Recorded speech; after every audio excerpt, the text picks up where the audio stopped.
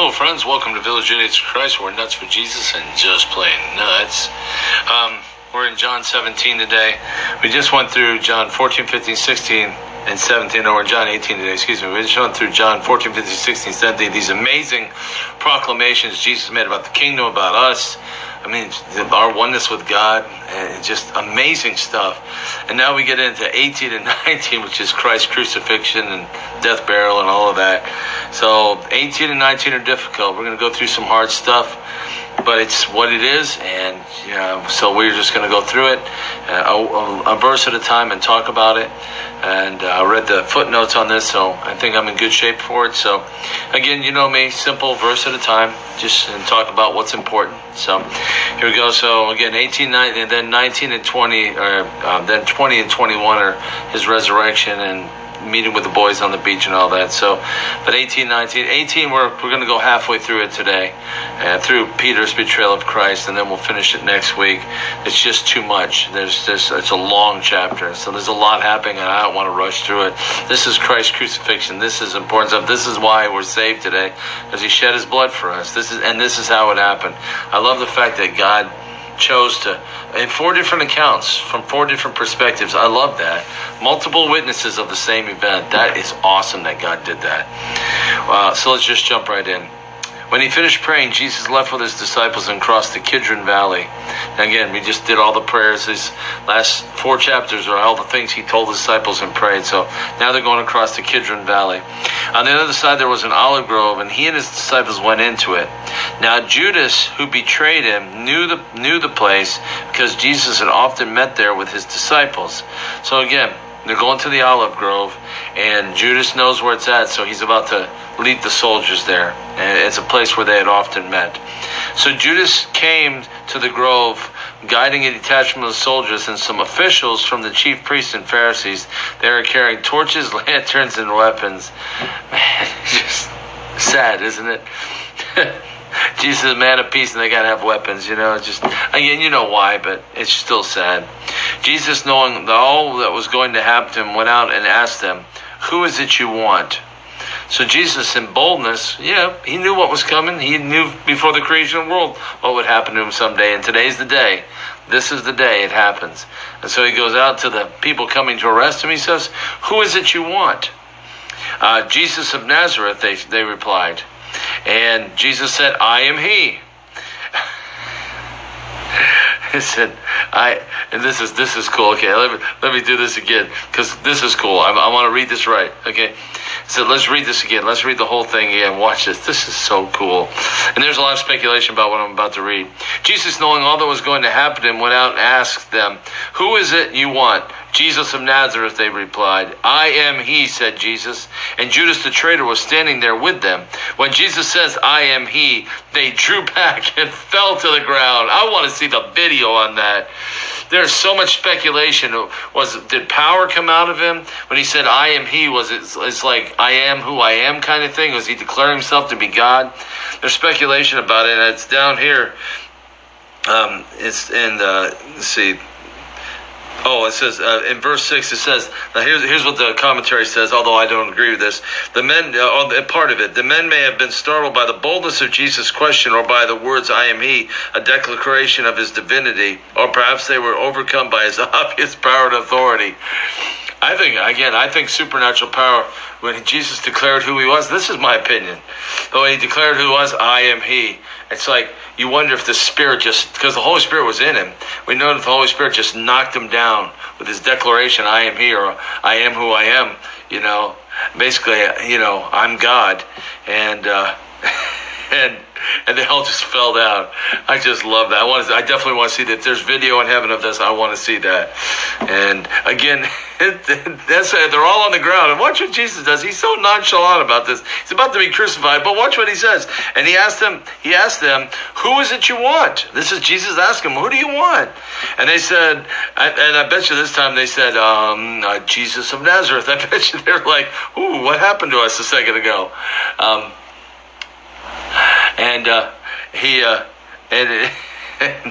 I bet you they were real careful the next time they said Jesus of Nazareth.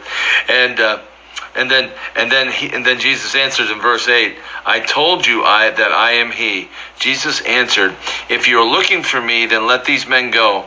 This so happened that the words he had spoken would be fulfilled. I have not lost one of those you gave me. So they're on the ground, and Jesus said, man, who are you looking for? And he said, Jesus of Nazareth. Well, I'm he. I told you I'm he. And if you're looking for me, let these men go. And Jesus did. Other than Judas hanging himself, Jesus lost none of his apostles. Now that's amazing, because they were publicly with him. And it must have been the Spirit of God moving, guiding the Sanhedrin and stuff. Because you figured, you take out the leader, which is what they were trying to, the Sanhedrin, they were trying to knock Jesus off, get rid of him, because he was a threat to their power. You figure, okay, you get rid of the head of, you got to get rid of all the guys behind that. Getting rid of the head is good, but you got Peter and John and Andrew and all these guys, and they were publicly with Jesus all the time. So it's a sovereign move of God. God didn't want any of the boys at this point. That later on they all died except for John. They all were martyred. But this wasn't the time for them to go yet. So God supernaturally, Jesus said, I'm not going to lose anybody. And God somehow turned the minds of the Sanhedrin and those who were dealing with Jesus, just turned them away from the apostles, which is a miracle, because again, you go for the leader, then you want to get the guys right behind the leader, just to they wanted to extinguish this cult, as they called it, this Nazarene cult is how they saw this. And so I have not lost one that you gave me. So again, God fulfilled Christ's words right there. I love that. Then Simon Peter, I love this.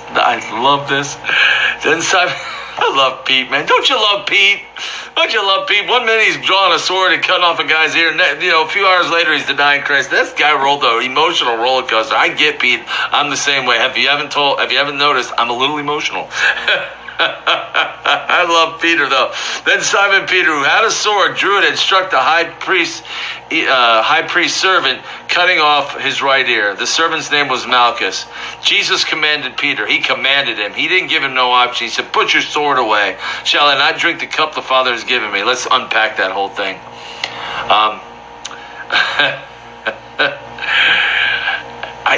Pete is awesome.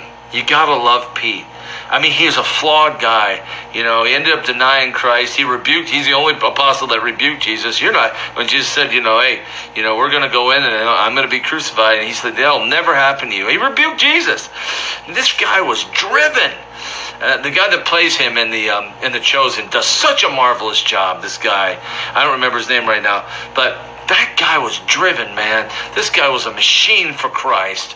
I mean, this guy was the natural-born leader. This was the guy, Jesus picked this guy because this guy's natural-born leader. But again, he was emotional. And so he cuts off the Malchus's ear. And don't you love Jesus? It's not in this account, but Jesus, if you've read the other Gospels, Jesus slaps the guy like the way some preachers said. He slaps the ear back on the guy and says, here, have your ear back, boy. But Jesus is so awesome. He's so amazing that he picks the ear up out of the dirt because it fell on the ground. Peter cut off Malchus's ear, and then he picks the ear up and puts it back and heals the guy. The video on that in the Passion of the Christ is amazing. The guy just kneeling there gets his ear back and he just can't move. He's in shock that this guy that came to rest, and I bet you that's exactly what happened. So, but I mean, I love Peter, man. That's why, I compare the heart of Peter and the heart of Judas. They both denied Christ, but Peter's heart was totally driven for Christ. Judas was a betrayer. Judas was a devil. Jesus called him devil. Judas was a thief. John called him a thief. Judas was one of the apostles, but again, his heart wasn't all the way with Christ. He never could have betrayed Christ if his heart was totally set for Christ. And there's all kinds of theories about that, and I don't like the theories, and I don't care to talk about them. But again, but Peter was awesome. And then Jesus commanded, verse 11 again, put your sword away. Shall I not drink the cup the Father has given me? Jesus knew what was coming, and that cup was a cup of bitterness, a cup of suffering, a cup of death. Jesus knew the bitter cup. This is a bitter cup, the bitterest, most bitter cup that's ever been or ever will be. One human being, God in a human body, took the sin of the world upon himself because he loved us so much. Man, don't tell me God don't love me. All of my sin, past, present, future, went upon the Son of God. And all the world, the billions of people, and all of their sin, sin singular, was upon Christ. Every bit of it was on Jesus. He became sin. The Bible says he became sin so that we might be made the very righteousness of God. We've been made God's righteousness because the Son of God took our sin and exchanged place. He was the righteousness of God. He exchanged his righteousness for our sin, and we got his righteousness. He got our sin. And again, Jesus completely focused. Put your sword away. Shall I not drink the cup the Father? So he knew what was coming. And he says, hey, I've got to drink this cup, Pete. Put your sword away. Don't be messing with the plan here. But, man, Jesus said, and I think somewhere in John, he says, no one takes my life. I lay my life down of my own. My Father has given me the ability to lay my life down and to pick it up again, to take it up again. Jesus laid his own life down. Nobody took Jesus' life away from him. He laid it down of his own choice so that we might be saved. Verse Annas questions Jesus. We're getting into a whole different thing. We're going to go through this part here. It's 12 through 23. We're only 11 minutes in. Let's cover this. And this will be about the halfway point.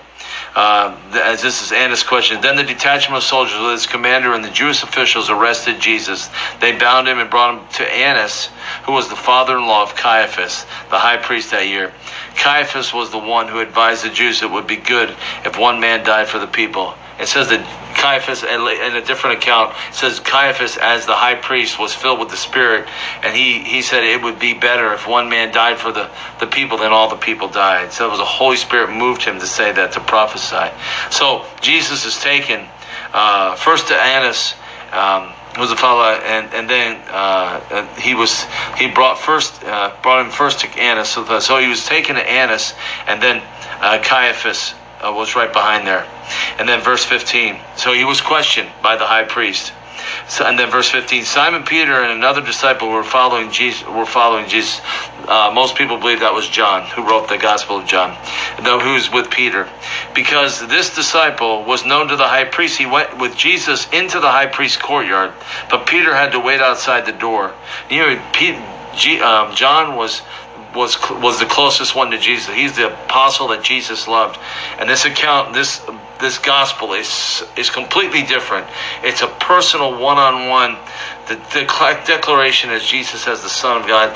The Gospel of John is precious. It's my favorite gospel. It's so intimate, so personal. And so this guy was intimately acquainted with the high priest. But Peter had to wait outside. The other disciple was known to the high priest. John was known to the high priest. Came back and spoke the grand duty, and there brought Peter. And so John went in and got Peter allowed to be brought him into the courtyard. And then Peter comes in the courtyard, and all hell is about to break loose, which Jesus warned him it was going to break loose. Bad stuff was coming, and Pete wasn't ready for it. Here it comes. You are not one of his disciples, are you? The girl at the door asked Peter. He replied, I am not. It was cold, and the servants and officials stood around a fire they had made to keep warm. Peter was also standing with them, warming himself. Meanwhile, the high priest questioned Jesus about his disciples and his teaching. I have spoken openly to the world, Jesus replied. I have always taught in synagogues or at the temple where all the Jews come together. I have done nothing in secret. Why question me? Ask those who heard me. Surely they know what I said. So, first we have Peter's first denial here. But then the high priest is questioning Jesus about his disciples. And Jesus said, look, man, I've always been at the temple. I've always been at the synagogues. I've done nothing in secret. Well, ask the people that you heard. Jesus was an open book. Jesus did everything in public. And he's like, hey, what's the deal here? You know what my ministry is about. Why are you even questioning me about it? And then verse 22, when Jesus said this, one of the officials nearby struck him in the face. Is this the way you answer the high priest, he demanded. He smacked Jesus hard. And then he says, this the way you answer the high priest? Jesus said, if I said something wrong, Jesus replied, testify as to what is wrong. But if I spoke the truth, why did you strike me? Then Annas sent him, still bound to Caiaphas, the high priest. Annas had been the high priest, now Caiaphas was the high priest. So, the guy hits him. Jesus said, what did I say that was wrong? Jesus didn't blaspheme the high priest. Not at all. And we'll go on a little further because you have to see where Jesus, Peter's first denial was in verse 17. So let's go on just a little bit further because I want to get the whole denial thing in there. As Simon Peter stood warming himself, he was asked, you are not one of his disciples, are you? He denied it, saying, I am not. Remember, Jesus said, you're going to deny me 3 times. And Peter said, no way, I'll follow you to death. Well, here he is, and doing it. And then verse 26, one of the high priest's servants, a relative of the man whose ear Peter had cut off, challenged him, saying, didn't I see you in the olive grove? Didn't I see you with him in the olive grove? Again, Peter denied it, and at that moment, a rooster began to crow. Man, I've thought about this moment, man. I bet you for the rest of his life, and roosters crowing bothered Peter. The guy that was sold out, got weak. That's, again, we talk about Judas and Peter. Peter got afraid. Peter got emotional. He got scared. He fell short. And in a moment of weakness, he denied Christ 3 times. Even after Jesus telling him he'd do it, he still did it. Judas cold-heartedly, calculatingly sold Jesus down the river for 30 pieces of silver. He made a plan, and he carried out the plan. And he led the betrayer, Judas, led them to Christ to arrest him. Total different. They both betrayed Christ, absolutely. But their hearts were 1,000,000 miles apart from each other. Peter got weak, and his heart was still right, but Judas's heart was totally wrong. And again, most of us, if you're listening and you're struggling with stuff, listen. God knows your heart. If your heart's totally sold out for Christ, yet you have a flesh and a mind that's driving you nuts, you've got some stuff, you're addicted to some stuff, struggling with some stuff, alcohol, porn, drugs, whatever. And those are the big ones that always come to your mind, but there's 1,000,000 things that we can be struggling with in our lives. Being honest. Some people struggle with lying. There's all kinds of stuff. Man, if you're struggling, keep your heart right. I've talked about this often. Guard your heart.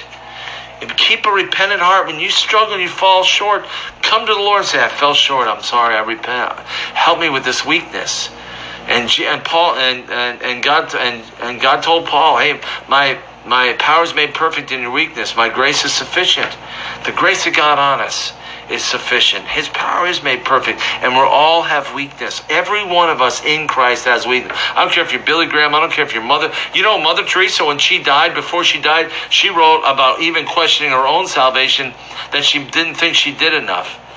What's his name? Billy Graham says, man, I don't feel like I scratched the surface of the world.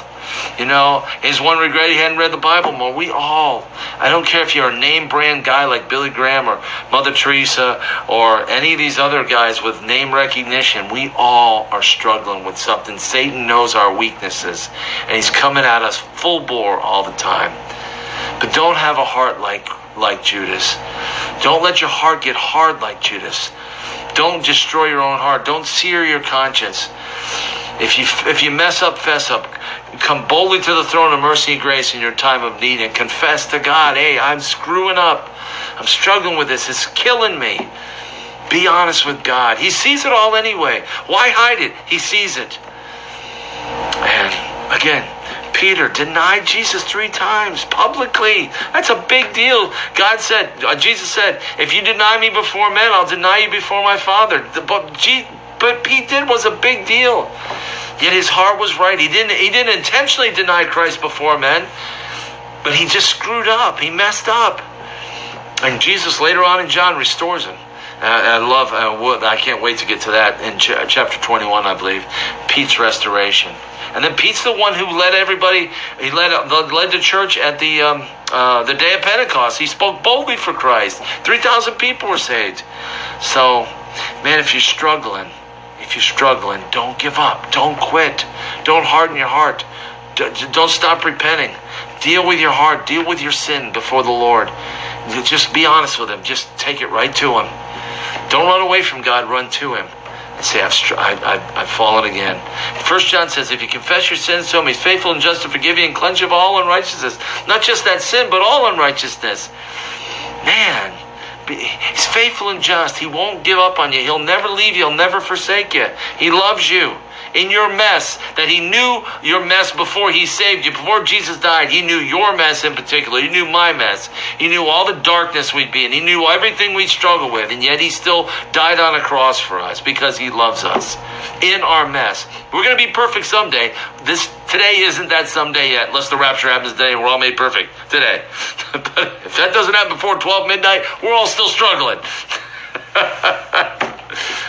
Love you. Can't get enough of you.